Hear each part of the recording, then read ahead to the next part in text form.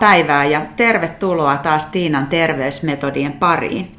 Tänään lähetys tulee Lohjalta. Mä olen tullut tapaamaan Jutta Österbergia tänne Jutan valtakuntaan, eli liikuntakeskus Applikoon. Ja tuossa ennen kuin painoin play-nappia, niin juteltiin Jutan kanssa. Mä ehdotin, että Applikon 10-vuotisjuhlia vietettiin tässä muutama vuosi sitten. Hienoja juhlia, jossa oli mukana. Ja Jutta korjasi, että itse asiassa ne oli kyllä 15-vuotisjuhlat. Eli 15 vuotta Appliko liikuntakeskus on ollut täällä Ratakadulla Lohjalla ja täältä käsin tehdään lähetystä. Ja tietysti kun me ollaan liikuntakeskuksessa, vaikka ollaan täällä kakkoskerroksessa ja vähän niin kuin kaukana tuolta salista, niin saattaa välillä sitten tulla pieniä kolahduksia tuolta, kun joku laskee isot käsipainot lattiaan, mutta ei anneta sen häiritä. Jutta, sä oot ollut liikunta-alalla, voisi sanoa varmasti koko sun elämäsi suurin piirtein, niin mitkä on niitä semmoisia ensimmäisiä muistoja siitä, että kuinka sä oot niin kuin lähtenyt tälle liikuntauralle? Tervehdys vaan munkin puolesta ja mä oon monesti miettinyt sitä ja mulla oli nuorena tyttönä oli 2 harrastusta. Mä harrastin ratsastamista ja mä harrastin naisvoimistelua ja tanssia. Ja siinä jossain kohtaa, kun harrastuksia tietysti kun on monta ja niiden määrä sitten tietyssä iässä kasvaa, niin sitten piti tehdä valinta, että jatkanko heppatyttönä vai tulenko musta tanssityttö, ja musta tuli sitten jumppatyttö. Eli mä valitsin siinä kohtaa sen, että mä jatkoin tanssipuolella niin kuin tätä omaa harrastamista ja sieltä se oikeastaan lähti sitten, koska monien summan kautta mä olin yhtäkkiä varmaan yksi nuorimpia Lohjan naisvoimistelijoiden hallituksen jäseniä. Et mä oon ollut 16-vuotiaana Lohjan naispoikkareiden hallituksessa ja 15-vuotiaana rupesin vetämään ensimmäisiä jumppia.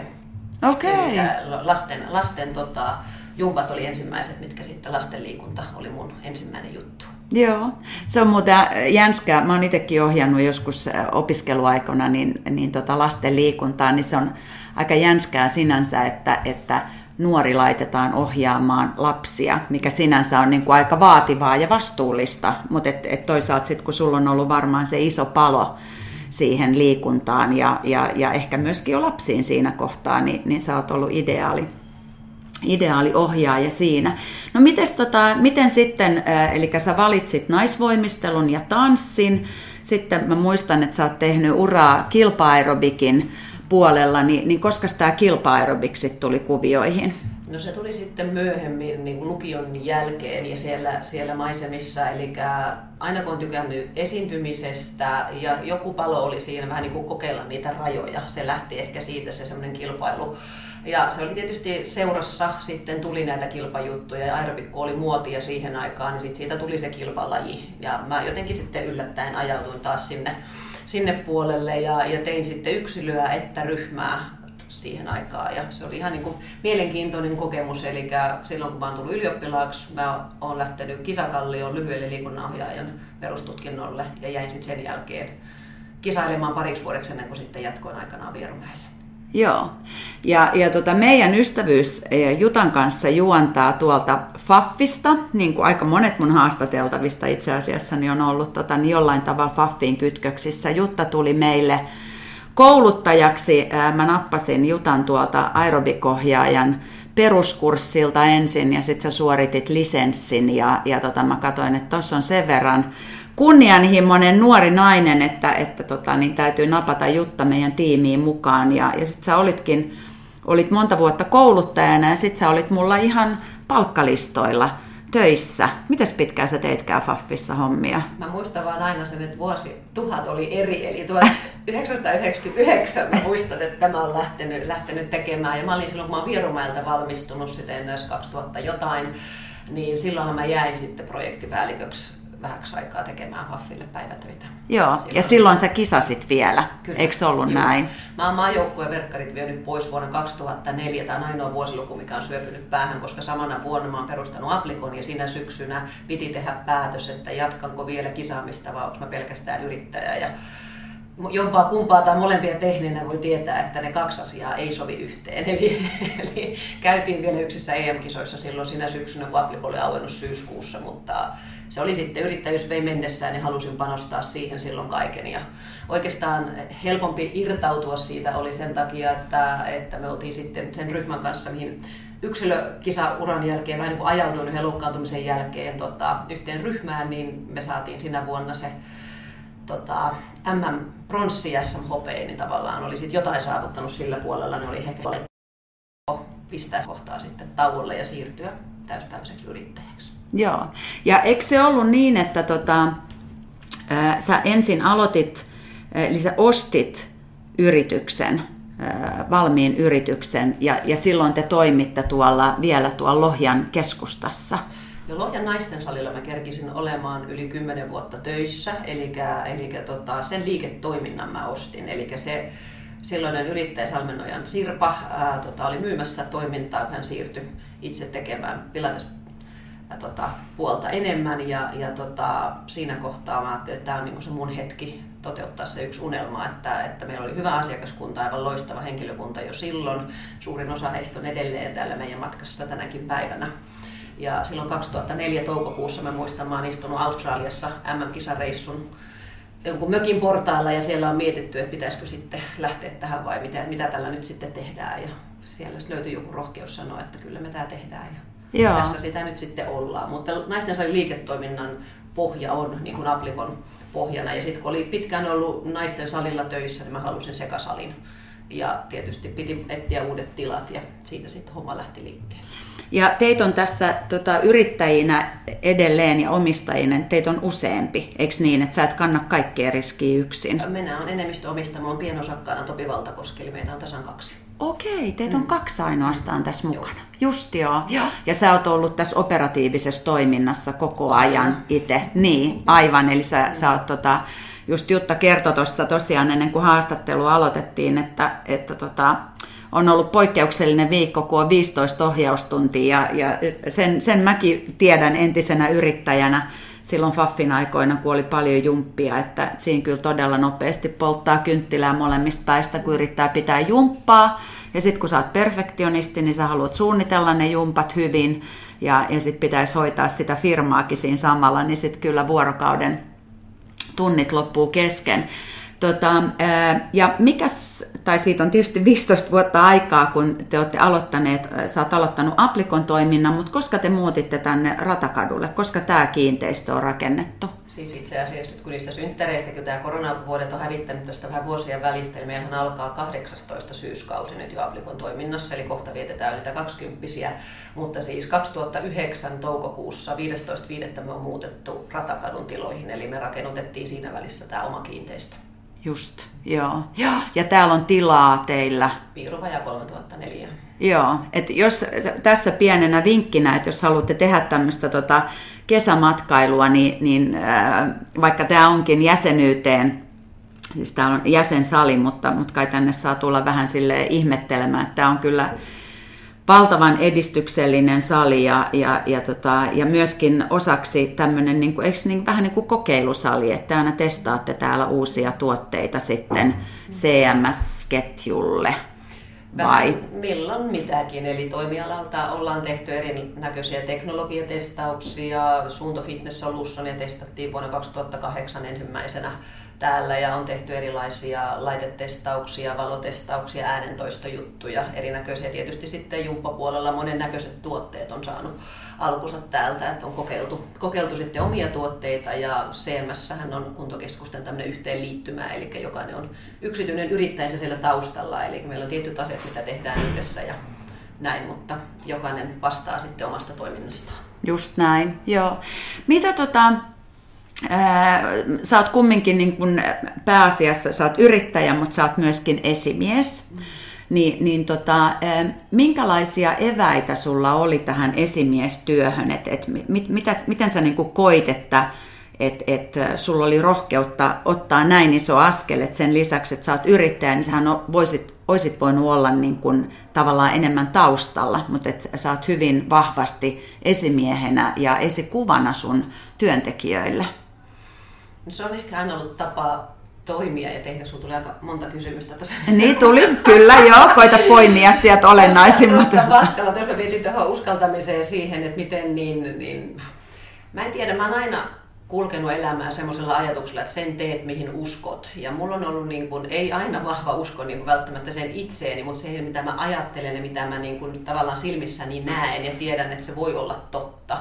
Niin mulla on ollut aina vahva semmoinen niin kuin päämäärä mennä sitä kohti ja tavallaan niin kuin moni asia on hoettu just tällä sen teet, mihin uskot tyyppisellä ratkaisulla, vaikka se tuntuisi aina välillä hassulta ja mitään malleja, mä en tiedä, kaiken näköisiä kouluja ja kursseja tässä on tullut käytyä, mutta sanotaan, että mä uskon itse oikeastaan, että mun elämässä on ollut vahvoja, hienoja naisia, niin kuin mun ympärillä ja toki miehiäkin, mutta että oikeastaan niin itselle esikuva tulee siitä, totta kai se lähtee ihan omasta fammusta, mummista, omasta äidistä, niin kuin tavallaan semmoinen tietynlainen tapa tehdä olla. Ja sitten se, että mä oon saanut kasvaa Rantamäen Päivin kanssa naisvuokkareiden aikaan, Sirpan kanssa silloin naisten salilla ja sitten siellä Faffin päässä.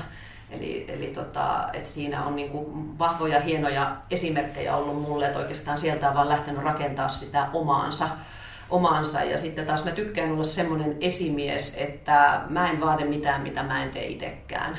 Tai olen joskus tehnyt, et ei tietenkään, mutta yhtä lailla mä voin lähteä tänään kitkeä rikkarouhea pihalle, jos tarve vaatii, ettei ole kyse siitä, että pitäisi olla jossain norsullutornissa. Eli mä tykkään tehdä erilaisia asioita ja tavallaan pääsisin varmaan paljon helpommallakin, jos haluaisin, mutta tämä on ollut aina mun tapa tehdä töitä esimerkin kautta eteenpäin. Joo, ja se on varmaan, meinasin kysyä sulta sitä, että mitkä on niin kuin ne 3 parasta asiaa, jotka sä oot oivaltanut esimiestyössä. Niin varmasti tämä, mitä sä äsken juuri kerroit, mutta kun mä oon seurannut sun uraa ja koko niin kuin Applikon toimintaa ja oon käynyt kursseja myöskin täällä Applikossa ja niin kuin nähnyt aina sen, että miten sä niin kuin toimit sun työntekijöiden kanssa, niin sulla on todella niin kuin vahva se esimerkin, niin kuin oman esimerkin kautta johtaminen ja sitten se, että mun mielestä sä pidät aivan äärimmäisen hyvää huolta sun henkilökunnasta, mikä on varmaan niin kuin se yksi menestystekijä siihen, että sulla on täällä niin paljon ihmisiä, jotka on ollut tässä Applikon matkassa ihan alusta asti, mutta voisit sä niin kuin kiteyttää sitä, että mitkä on niin kuin ne 3 asiaa, joita sä oot oivaltanut sun esimiestyössä niin kuin matkalla menestykseen? Joo, mä aina sanon sitä, että yksi suurin opettaja on kantapääopisto, niin mä aina Topin kanssa nauriskellaan, että paljonko tämä kurssi taas maksoi, kun opeteltiin kantapään kautta. Näitä on matkalla tehty monta, mutta mulla on oikeastaan niin kuin itselläni, ja se on niin kuin kirkastunut. Mä muistan, että mä olin vähän ehkä ihmeessäni silloin niin kuin raskausaikana ja näin, ja tavallaan kun sä olet vähän aikaa niin kuin pois tässä. Muistan, että silloin mä kävin semmoisen ajatuksen siitä, että millainen mä, että onko mä oikeasti ihan surkea johtaja, tuleeko tästä mitään, ja se oli semmoinen niin kuin kans semmoinen vähän puhdistus siihen, että millainen työntekijä ja esimies sitä itse on. Ja aina vaikea ajatella itseänsä johtajana, kun pitää itseänsä yhtenä tiimin jäsenenä, mutta se tärkein oikeastaan se, että mä oon just semmoinen, mitä mä olen, ja tavallaan mä kerään siihen ympärille niitä ihmisiä, ketkä haluaa tehdä suurin piirtein samoja asioita kuin minä. Eli sehän lähtee siitä, että meillä on yksi yhteinen visio ja ne ihmiset tukee sitä, mitä minä haluan olla, ja sitten se tarkoittaa se, että siitä tulee sitten se me, niin se vahva meidän joukkue. Eli meillä on samannäköinen tapa ajatella ihmisten liikunnasta. Me ei mennä niin kuin rahankilto silmissä, vaan me mennään ihmisten terveys, hyvä olo ja se ilo edellä. Ja me oikeasti nautitaan siitä, mitä me tehdään. Ja sitten, jos mä mietin niin kuin ihmisiä töissä, niin se, että anna ihmisten loistaa just siinä, missä ne on hyviä. Anna niiden kasvaa, kehittyä. Ja tietysti mun ehkä suurin oppi on se, että päästä ne myös pois sitten, kun ne on kasvanut tarpeeksi. Että se on ollut, mä aina yrittänyt pitää kynsin hampain aina ihmisistä kiinni. Mutta sitten mä oon, että hei, että se on se tietty matka, mikä me kuljettiin yhdessä. Se tietty juttu, mitä mä sain niin kuin niistä ihmisistä. Ja se on aina sitä ihmisten aikaa, mitä me tässä yhdessä niin kuin tehdään ja ollaan. Mutta se, että ihmisten täytyy saada kehittyä. Jos sä yrität pitää niitä siinä muotissa, niin kaikkihan ne tukehtuu. Ja ei siitä tule pitkä tämmöistä kestosta juttua. Ja sitten se tärkeä varmaan vielä tämmöisenä aikana, että vaikka mitä olisi, niin sit pitää muistaa sitä itsestään pitää huolta. Eli se on sitten se viimeinen, onko se missään järjestyksessä sinällään nämä 3 asiaa, mutta se, että jos sä voit huonosti, niin sähän pistät vaan sitä huonoa fiilistä eteenpäin. Eli muistaa niin pitää kirkkaana sen oman, kun sä tiedät, miksi sä oot sen firman perustanut, miksi täällä ollaan ja mitä me tehdään. Aina pitää palata sinne alkuun ja porukan kanssa yhdessä, hei, back to basics, ja taas mennään ihan niin kuin nyt tälläkin hetkellä, että kun on taas se aika, että pitää vähän niin kuin uudelleen rakentaa jo valmista laivaa näin koronavuoden jälkeen. Aivan, joo. Back to basics, ei siinä muuta voi katsoa, mitkä palikat on edelleen valideja ja millä mennään eteenpäin ja lähdetään niin kuin yhdessä viemään samaan suuntaan. Mutta osallistakaa ihmisiä, antakaa ihmisten tehdä kasvaa, loistaa surinnalla ja sun ohi. Se on mun mielestä, se oli ehkä kans joskus aikoinaan, kun mä suoritin Vierumäellä, kipuilin tämän esimiestyön kanssa ja sitten päätin suorittaa tämmöisen, mikä se nyt oli, johtajan joku erikoisammattitutkinto, whatever, siellä mä ensimmäisen kerran ymmärsin sen, että se ei ole sulta pois, että sä palkkaat itseäsi viisaampia ihmisiä töihin. Ja se oli mulle jotenkin niin kuin todella semmoinen helpottava tekijä, että eihän mun tarvitse olla se, tiedätkö, joka osaa kaiken ja jolla on niin kuin vastaukset joka kysymykseen. Että sehän on aivan mieletön helpotus, kun sulla tulee töihin semmoinen ihminen. Mä en ole itse tämmöinen, mä oon enemmänkin tekijä, mä oon huono suunnittelemaan ja niin kuin tekemään tämmöisiä niin kuin rakennemuutoksia esimerkiksi. Sitten mä löysin esimerkiksi aivan mahtavan ihmisen, Mannisen Jyrin, joka sitten taas oli niin siis rakasti istua koneella ja just tehdä kaikki kaaviot valmiiksi ja näin. Että tavallaan se, että sulla on niin kuin, mutta että sehän mun mielestä vaatii niin kuin tietynlaista kasvamista ihmisenä, jos käytetään tämmöistä kliseistä ilmausta ja sitten niin kuin nöyryyttä. Että sä niin kuin myönnät sen, että hei, tämä juttu ei ole mulla niinku pätkääkään hanskassa, että tähän mä haluan jonkun paremman osaajan. Mä oon hyvä johtaja, mä tiedän, kuka sen tietää. Mä osoitan silloin sen asian sinne, missä se osaaminen on. Että tavallaan niin kun, mun mielestä hyvä johtaja, se niin kun tietää, että totta kai mitä talossa tapahtuu, se on sen koko suunnitelman, tai isolla osalta sen varmasti niin kun tehnyt ja siellä taustalla, mutta se, että sitten on se jengi, kun sen toteuttaa ja ne osaa ne asiat todennäköisesti just nimenomaan paremmin kuin sinä itse. Ja se on ok, ja se on ihan totta, mutta siinä tarvii jokainen yrittäjä tehdä sen matkan, että sä, niin kuin sä sanoit hyvin Tiina äsken siitä, että se vaatii itseltä sen nöyrtymisen ja sen ymmärtämisen, että aina ajatellaan, että johtajan pitää just nimenomaan tehdä ja osata ja niin kuin kestää. Mulle sanotaan hirveän usein, että sä oot sellainen supernainen, että miten sä pystyt tuon kaikkeen. En mä pystykään. Mulla on loistava tiimi, mikä tekee. Me tehdään niin kuin yhdessä tätä. Tämä ei ole niin kuin mun juttu. Ja sanotaan, että totta kai se, että on hyvä jengi ympärillä, niin se auttaa mua jaksamaan yhtä lailla, koska mä saan yhtä lailla energiaa sieltä. Et me opetetaan niin kuin puolin ja toisin toisiamme tässä arjessa koko aika. Uudet tyypit tuo uusia juttuja ja me, ketkä on tässä nyt painettu yli 25 vuotta alalla, niin sitten taas meillä on ne omat juttumme, mitä me ehkä osaamme. Ja niin tavallaan niiden kaikkien soljuttaminen yhteen, sehän on ehkä se juttu, mikä siinä on. Toi, mitä sä sanoit tuossa aikaisemmin siitä että se ilo ja niin kuin se tekemisen riemu tavallaan, että se on yksi iso juttu, niin se näkyy mun mielestä erittäin hyvin kaikissa esimerkiksi sun Instagram-päivityksissä ja teidän Facebook-sivuilla. Ja että siellä niin kuin todellakin näkyy se, että te teette asioita niin kuin yhdessä ja niin kuin ilon kautta. Ja sitten mä muistan aina sen, kun aikoinaan kun oli jotain CMS-ketjun, jotain näitä tämmöisiä koulutuspäiviä tai me käytiin Safeissä tai jotain, Ruotsissa käytiin koulutuksissa, niin mä muistan aina, kun mä katsoin niin kuin vähän jopa kateellisena niin kuin sitä. Mä ajattelin, että vitsi taas, tulee toi Apliko-jengi ja niillä on samanlaiset vaatteet päällä ja niillä on niin kuin aina hyvä meininki ja niillä on skumppapullot heti niin kuin poksahtaa, kun koulutukset on ohi. Ja niin kuin, että se todellakin, että se niin kuin näkee, että sä oot tehnyt valtavan määrän asioita oikein esimiehenä, kun nämä ihmiset on niin sitoutuneita tähän Aplikoon ja olet tehnyt valtavan määrän asioita oikein, koska nyt mä en muista vuotta, mun olisi pitänyt tarkistaa se, mutta Saulilta tuli kutsu.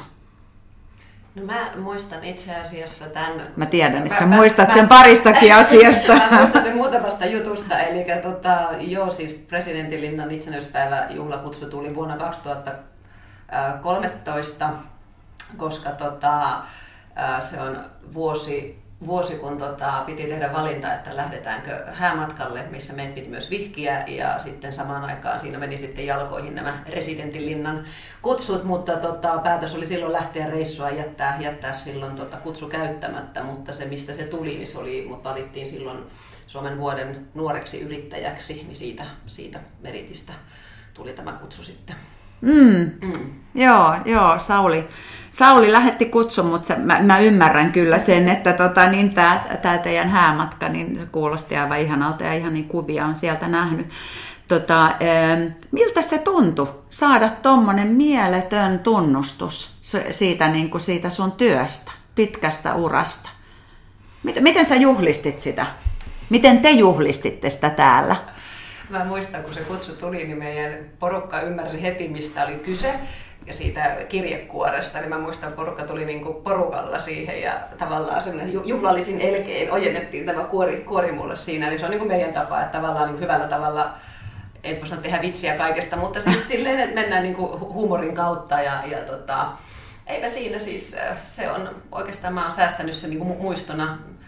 Se on tallessa, totta kai se kutsu on edelleen ja mä myönnän, että mä oon älyttömän huono itseäni nostamaan mihinkään, eli mä ajattelen aina se, että mä teen vaan asioita, mistä mä tykkään. Totta kai se tuntuu hienolta, että sitä arvostusta saa, mutta harvoin sitä pysähtyy tuohon palkintoseinälle katselemaan kaikkia noita plakaatteja, mitä meillä on, mikä on toisaalta ihan tämmöinen opittava asia, että pitäisi ehkä pysähtyäkin miettimään, nauttimaan siitä. Että ehkä otetaan se teemaksi tuohon 20-vuotis juhlavuoteen sitten, että oikeasti niin kuin ollaan tyytyväisiä siitä, mitä on tehty. Et mä oon myös vähän semmoinen, että okei, tämä on tehty nyt ja sitten siirrytään eteenpäin, mennään seuraavaan projektiin ja tavallaan, että se juna vaan menee koko aika eteenpäin. Et en osaisi niin kuin sen takia ajatella, että miten juhlittiin silloin, siitä oli tästä yrittäjyyspalkinnosta, niin siitä oli oma hieno juhlansa Turussa aikanaan, niin se ilta oli hieno ja meidän henkilökunnan virkistyspäivät osuivat samalle päivälle, niin muistan vaan, että siellä sitten vaan niin kuin nämä kuuluisat skumppapullot sitten vaan aukesi puolin ja toisin läheteltiin sitten terveisiä niiden pullojen merkissä, kun nekin meni silloin päällekkäin, niin semmoisia muistoja niistä ajoista.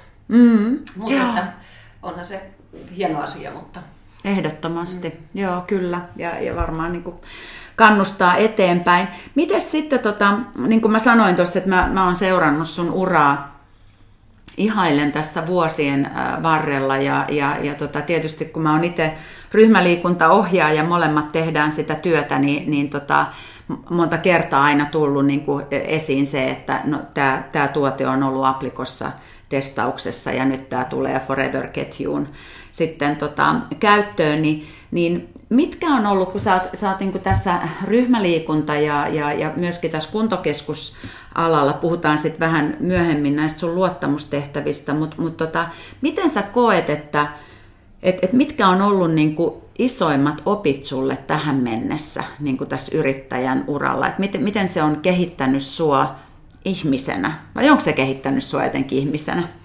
Kyllähän se kehittää, koska sanotaan, että niin kun, jos ajatellaan, että normaalissa elämässä, jos tämä on normaali elämä, mikä on normaali, en mä tiedä, mutta se, että jos et sä tee esimiestyötä, eli että sulla on paljon alaisia, niin varmaan se on sitten ehkä eniten ne omat parisuhteet, ystävät ja se lähipiiri, minkä kanssa sä semmoista aikuista kasvamista teet, sitä prosessia, että tavallaan täällä, kun mullakin on 32 ihmistä palkkalistalla tällä hetkellä ja yrittäjiä tässä niin paljon, että meitä oli 40 työllistyy tässä talossa tällä hetkellä, niin kyllähän mä oon koko ajan tekemisissä hyvin erilaisten ihmisten kanssa.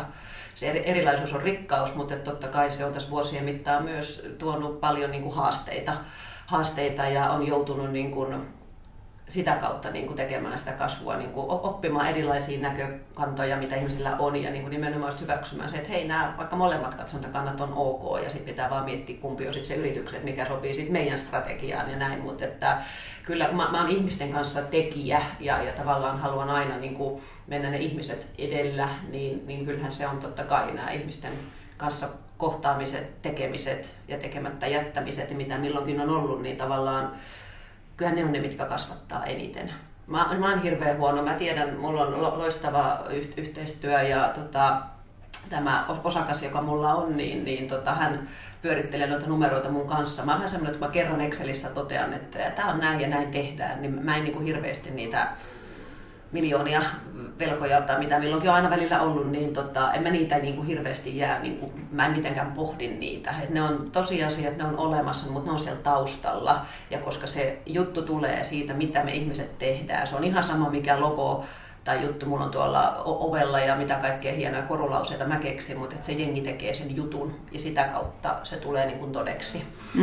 Ja niin kuin näin, mutta Joo, niin joo, että se mun mielestä tulee kaikessa sun tekemisessä tulee kyllä tosi vahvasti läpi se, että sä todellakin niin kun uskot siihen, mitä sä teet, että sä et myy mitään semmoista, minkä takana sä et voi seistä.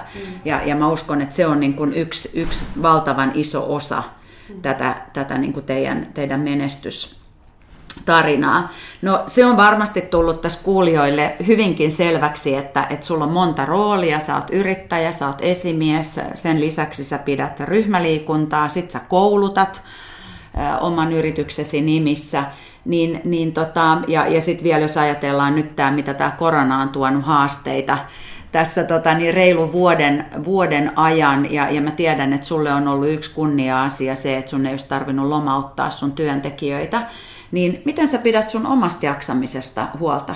Miten sä pidät huolta siitä, että ja sen lisäksi sulla on vielä pieni tytär, ja sulla on yhteishuoltajuus Milasta, miten sä niin kuin pidät itsestäsi huolta tänä päivänä, että sä jaksat?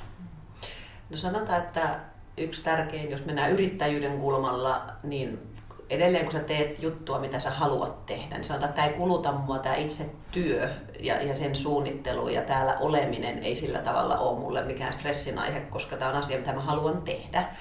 Mutta että mun suurin juttu, millä mä jaksan, niin sanotaan, että tässä iässä niin uni on tärkein. Eli mä pidän huolta siitä, että mä nukun sen 8 tuntia yössä ja mä tiedän, että mä pärjään tässä koko rallissa. Mä voin vetää 1 yön 6 tunnilla siinä viikossa, arkiviikossa. Jos mä jätän sen tekemättä, niin sen jälkeen moni asia mä huomaan, siis se keskittymiskyky töissä, mun pinna on lyhyt, siis se vaikuttaa se uni moneen asiaan. Ja toinen on sitten se, että nämä on tämmöisiä kliseisiä, mutta se, että mä suunnittelen joka päivä sen, miten mä syön. Eli aamulla kun mä lähden, niin mulla on ne kipot ja kupit, jos mä tiedän, että mä oon täällä 9-9, niin mulla ei sen takia, että mä oon pitkän päivän töissä, niin mulla ei jää syöminen tekemättä. Sitten kun mulla on päivät, mulla on vapaata, niin sitten mulla todella on vapaata. Ja sitten on se yrittäjän kääntöpuoli ja mä vedän villasukat nivusi ja olen. Joo, just niin. Ja sitten mulla on ystävät mun elämässä. Ja totta kai Milan kanssa, siis mun tyttären kanssa tekeminen, niin sehän on sitten ihan se ihana kääntöpuoli. Että sitten kun se kone menee kiinni ja hänen valveillaoloajan pyrin olemaan, että se ei ole siinä koko ajan läsnä, niin onhan se semmoinen ihana palauttaja myös, että sä pääset vähän aikaa rakentaa leikoja tai lukemaan satuja tai tekemään jotain ihan muuta, niin kyllähän se vie sitten sen ajatuksen pois, mutta siitä on omat aamujoukat ja muut tällaiset, mitkä nyt on tuttuja juttuja. Sen näkee aina tuolta Instasta välillä, että sulla todellakin on ne villasukat jalassa ja sitten on ehkä joskus joku namikippo siinä edessä. Joo. No pikkusen vähän jo vastasitkin tavallaan kysymykseen siitä, että varmaan täytyy aika paljon tehdä sitä priorisointia, kun sulla on pieni ihana tytär ja sitten sun vanhemmat on edelleen elossa juuri tässä ennen kuin aloitettiin haastattelu, niin näin Jutan vanhemmat tapasin tuossa pihalla. He oli olleet aamulla liikkumassa täällä, mitä siihen sun elämään niin kun mahtuu? Kun sä kumminkin, mä tiedän, että ja näen sun päivityksistä aina, ja kun me yritettiin esimerkiksi tätä podcastiikin aikataulua sopia, niin aika monta ruuvaus tehtiin ennen kuin löytyi aika, joka sopi molemmille. Mitä muuta sun elämään mahtuu? Kyllä mun elämään mahtuu itse asiassa paljonkin, että mulla on Milan syntymän jälkeen, mä olin semmoinen iltakukkuja. Mä oon varmaan koko tämän firman perustamisen ja elämän tehnyt keskellä yötä. Mä olin semmoinen niin kuin yökyöpeli ja nukuin aamuisin pitkään, niin se Milan heitti sen homman sillä tavalla pääkseen, että mähän herään viimeistään 6 aikaa joka aamu ja se on se niin sanottu semmoinen mun aika. Siinä mä teen sitten ne aamupuuhani joogat ja on sen hetken rauhan ja se on se hetki, että mä teen töitä, semmoisia ajatustöitä, mitä sitten taas vaatii sitä pysähtymistä ja niin kuin suunnittelua ja sellaista tekemistä. Mä teen sen 2-3 tuntia tosi intensiivisesti aamulla.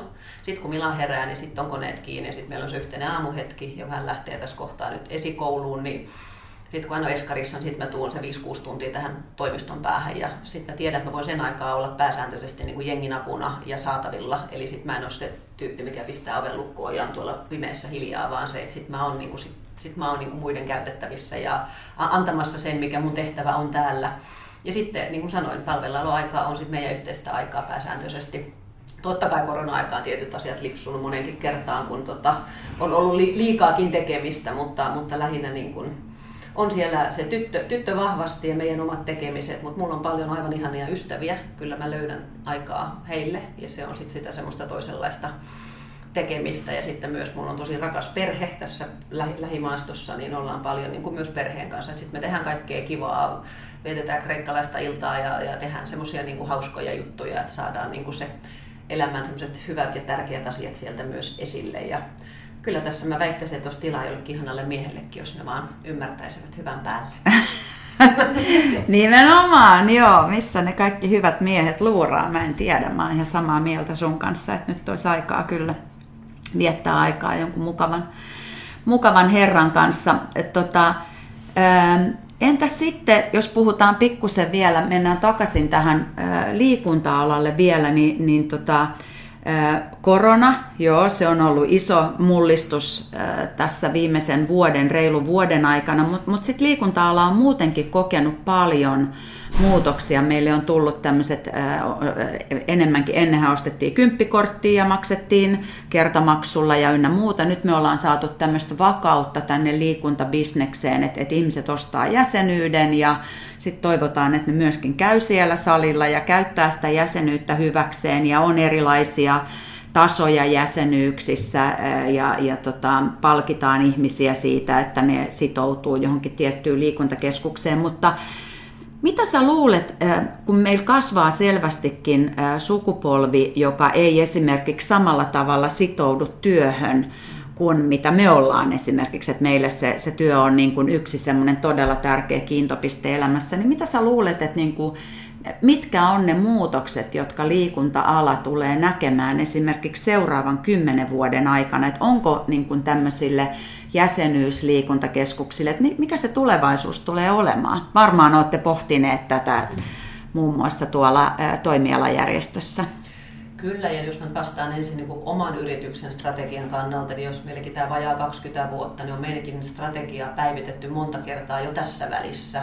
Että tavallaan se, mistä kun me on lähdetty aikaan, jolloin jäsenyys oli semmoista niin kuin aivan uutta ja hienoa, ja se oli vähän niin kuin yksinkertaisuudessaan se elämä, että pidettiin avoimet ovet, niin porukkaa tuli ovista ja ikkunoista, ja tavallaan silloin ei ollut montaa toimia, kun teki sitä niin. Sanotaan, että vuonna 2004 se oli hirveän simppeliä, että meillä oli klubi täynnä ensimmäisen niin kuin 4 kuukauden jälkeen ja niin kuin se lähti niin kuin todella lennokkaasti, että liikunta-ala on kiinnostanut paljon, se on kasvanut paljon, tänne koulutetaan paljon, niin kyllähän tämä kasvu on aiheuttanut sen, että tämä on valitettavasti myös paljon nyt jo pirstaloitunut monennäköisiin erilaisiin, mutta mä uskon ja mä toivoisin oikeastaan, tämä on nyt mun näkemys siitä, että entistä vahvemmin mennään siihen erikoistumiseen ja se, että mä toivon, että tällä alalla katsotaan tarkkaan, että mitä me tehdään. Eli mä uskon, että tälle niin sanotulle high-endille, tämmöiselle palvelupaikalle on edelleen se kysyntänsä, koska jos me katsotaan ihan trendeistä ja väestö, niin kuin,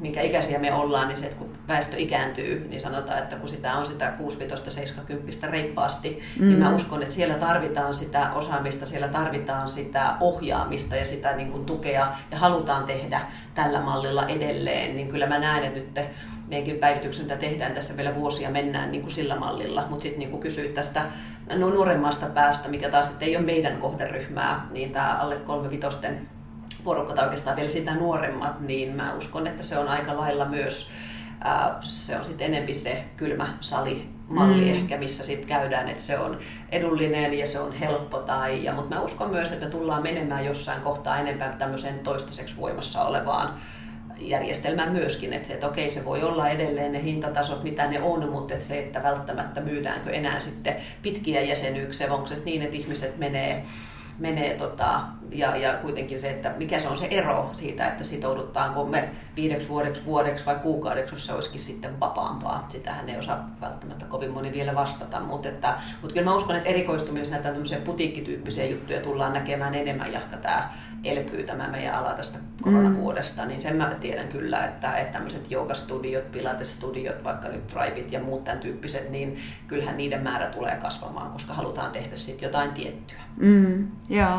Ja sitten taas toisaalta, niin mutta varmasti juuri se, että kun mä edustan tätä omaa ikäluokkaa, niin mua taas niin kuin viehättää esimerkiksi teillä ajatus siitä, että tämä ei ole pelkästään liikuntakeskus, vaan täällä on fysios, on teillä mukana ja sitten täällä on kampaamo ja onko kosmetologikin ja onko täällä hierojakin tänä päivänä. Eli täällä on niinku, että mua jotenkin viehättäisi se, että esimerkiksi kun mä viettäisin vapaapäivää, niin mä tulisin tänne vaikka ensin aamulla tulisin Jutan Zumbaan ja sitten sen jälkeen mä kävisin suihkussa ja saunassa ja sitten mä menisin vaikka hierontaan ja sitten mun päivä päättyisi siihen, että mä menisin tonne Sohairiin laittamaan mun hiukset vielä kuntoon. Et se on niinku tavallaan semmoinen, mikä mua houkuttaisi. Mä olisin valmis maksamaan jäsenyydestä tietyn määrän, että mä saan niinku tavallaan nämä kaikki palvelut. Et sit kun mä buukkaan sieltä mun aikataulusta sen ajan, että okei, tossa mulla on 5 tuntia, niin mä saisin sitten, että mun ei tarvitse erikseen sitä ajaa keskustaa sinne mun kampaajalle ja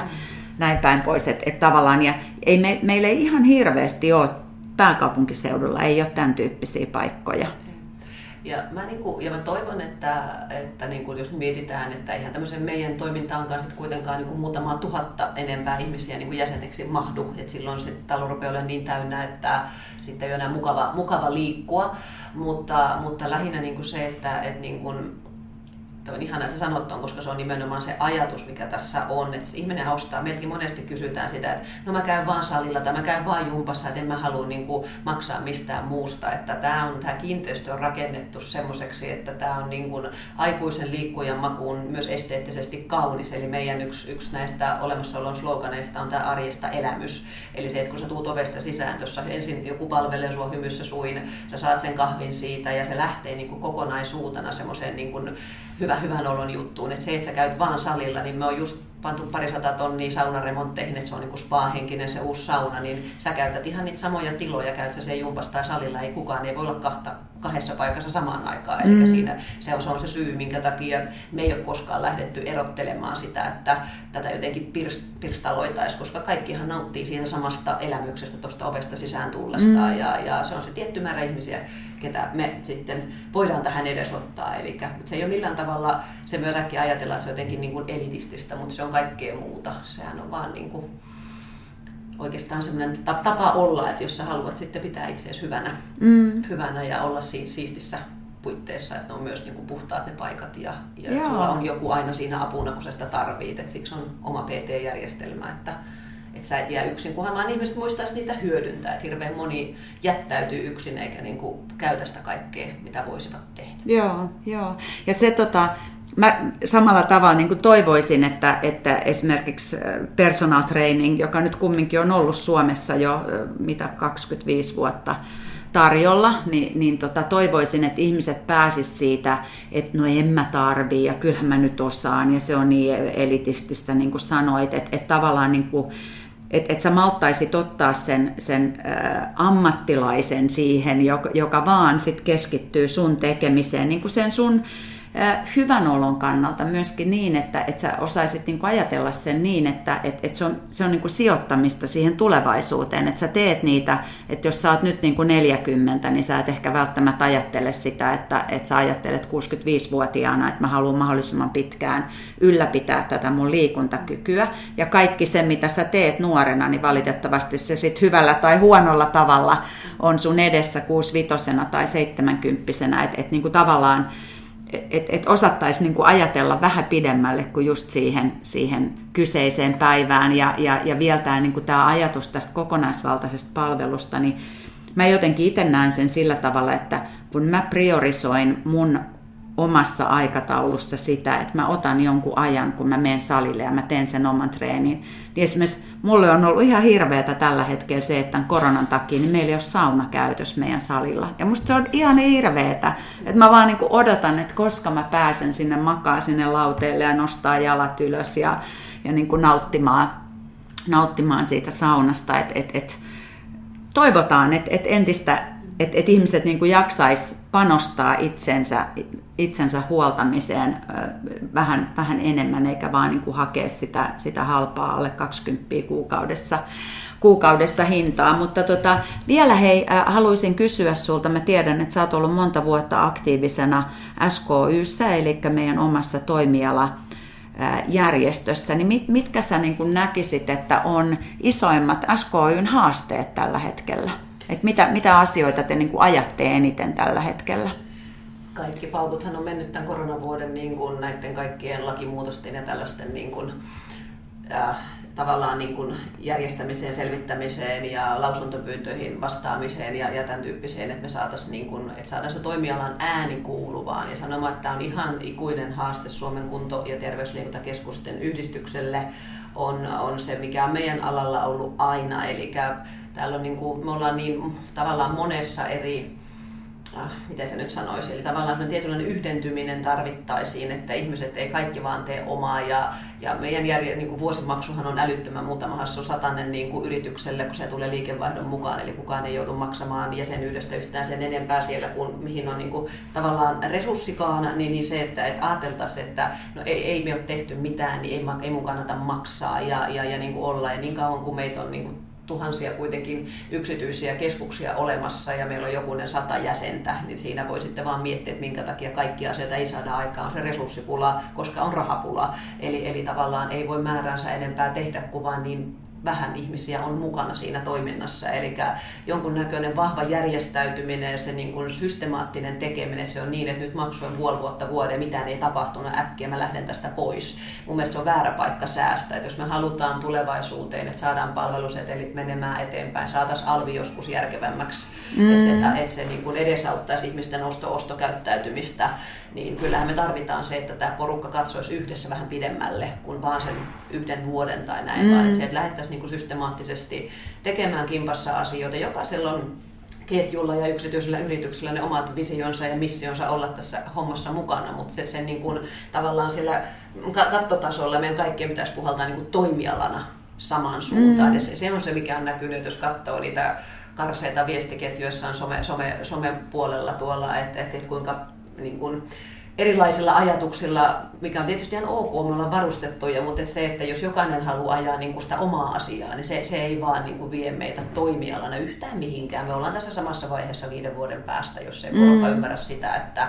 tässä kohtaa se yhdessä tekeminen on ainoa oikea vaihtoehto. Joo, kyllä. Joo. Nimenomaan tätä verotuskäytäntöä niin olen miettinyt todella paljon tässä viimeisten viikkojen aikana tämän hieronnan ammattitutkinnon yhteydessä, kun mä saan, mun ei tarvitse käydä niitä yrittäjyysluentoja läpi, vaan mä suoritan pelkästään sen yrittäjän näytön. Olen perehtynyt sitten sote-yrittäjyyteen ja kaikkiin niihin ilmoituksiin, jotka pitää koulutetun hierojan tehdä, jotta sä pääset Valviran rekisteriin, jotta sä teet hierontatyötä alvinollalla. On myöskin sitten meidän koulutukseen kuuluu kanssa se, että meidän täytyy käydä vähintään 20 tuntia hieronnassa eri koulutetuilla hierojilla. Ja mä oon nyt aloittanut sen tekemisen ja olen vaan huomannut sen, että vaikka koulutetuilla hierojilla on erittäin tärkeä se lista kaikista niistä asioista, mitä pitää tehdä, eli pitää asiakasrekisteriä ja sun pitää ilmoittaa Valviraan ja ynnä muuta, niin se on ihan mieletön se yrittäjien kirjo, että mä oon miettinyt sitä, että mitä meidän liikunta-alalla pitäisi tehdä, jotta me päästäisiin siihen samaan tilanteeseen, että ennaltaehkäisevä liikunta, eli ennaltaehkäisevä liikunta, jonka yksi iso tehtävä on pitää ihmiset pois sairastumislistoilta, eli että me pystyttäisiin jollain tavalla niin kuin pienentämään meidän terveyskuluja,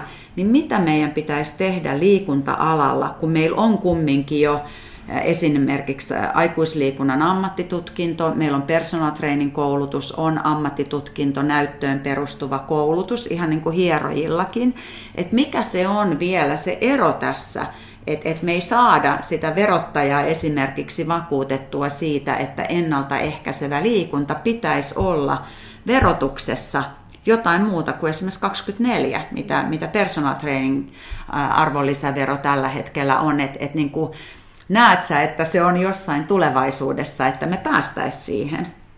No mä en tiedä, päästäänkö me nollaan sitä. Tämä on niin kuin sun arvaus ihan yhtä hyvä kuin mun tässä, mutta siis se ajatus totta kai se on se suunta ja se on yksi iso tehtävä, mikä meillä esimerkiksi SKY:ssä tuossa on, mutta tähän mä palaan taas siihen, että kun vain pieni porukka tekee asioita, niin meillä ei ole vaikuttavuutta. Eli sen huomasi tässä korona-aikaan, kun on oltu paljon eduskuntaa ja valiokuntiin ja joka suuntaan yhteydessä niiden lausuntojen kanssa, niin äkkiseltään me ollaan niin kuin porukka, mitä ei niin kuin tunnisteta olemassa olevaksi, koska me ollaan tavallaan, me nähdään niin pienenä, koska meitä tekee niin vähän, että mä olin onnellinen ensimmäisen kerran eduskunnan täysistunnossa kuulu kuntokeskusten nimiä, ja sen verran me saatiin niin kuin sitä siinä kohtaa, kun äänesteltiin näitä, suljetaanko vai eikö suljeta toimintoja ja näin, mutta niin kuin ainakin tämänhetkisen hallituksen alla valitettavasti niin se liikunta ei ole kauhean keskiössä, mikä on niin kuin valitettavaa, eli tavallaan ensin pitäisi saada näkymään se kaikki että siitä on oikeasti sitä hyötyä. Et jos mietitään, että ilman vaikuttavuusarvioita lyötiin kuntosalit moneksi kuukaudeksi kiinni myös yksityiset, niin kyllähän se, että jos mietitään, että kuinka suurin osa paikoista on ollut täysin nollatartunnoilla jo vuoden ennen sitä sulkemispäätöstä, niin eihän siinä ollut oikeasti niin kuin järki ja niin kuin mitään perusteltua syytä siihen asiaan. Että siinä vaan laitettiin kaikki kiinni miettimättä, kuinka paljon se sulkeminen maksaa sitten tässä ihmisen terveydessä ja sairauskuluissa myöhemmin kuin moni ja niin se on niin kuin iso juttu, että sitä ymmärrystä ja näkemystä siellä ei ole. Ja tämä on se työ, mitä pitäisi yhdessä tehdä, että me tehdään ne tietyt, lähdetään mukaan johonkin vaikka yhteisiin hankkeisiin, missä sitten saadaan hyvät vaikuttavuusarvioinnit ja niin kuin niitä lukuja, että me saadaan niin kuin todennettua se oikeasti niin kuin sitten myös eteenpäin. Että paljon siinä on töitä, mutta haluaisin nähdä, että jonain kauniina päivänä PT:tä tehdään jollain muulla alueella kuin 2-4. Se on ainakin se työ, minkä takia mä edelleen yksi siitä osasta, minkä takia mä toimialan järjestössä vahvasti mukana. Just näin. Töitä. Joo. Mä uskon, tietysti toivoisin, että ei niin kävisi, mutta et me varmasti kyllä niin kuin näistä huonoista päätöksistä niin joudutaan näkemään huonoja tuloksia tässä vuosien saatossa, niin se on niin kuin ihan varma. Jutta, kiitos valtavasti tästä haastattelun ensimmäisestä osasta. Kuulijoille tiedoksi, että me puhuttiin tässä vahvasti niin kuin Jutan roolista yrittäjänä ja nimenomaan kasvuyrittäjänä alalla, jossa yrittäjien määrä on kasvanut ihan huikeasti viimeisen 10 vuoden aikana. Ja sitten seuraavassa osiossa me paneudutaankin vähän enemmän Juttaan. Ihan Juttaan naisena ja yrittäjänä ja äitinä. Seuraavassa jaksossa niin jutellaan Jutan kanssa näistä asioista. Mutta kiitos Jutta tästä haastattelusta ja kiitos sinulle kuulija, kun olet jaksanut olla meidän matkassa. Ja erittäin mielelläni niin toivoisin, että jos tykkäät näistä podcasteista, niin pistät näitä myöskin jakoon sieltä Spotifyn ja SoundCloudin ja Acastin ja myöskin Applen omien podcastien kautta, niin voit pistää näitä juttuja jakoon. Mutta nyt toivotan sulle mukavaa päivän jatkoa. Moi!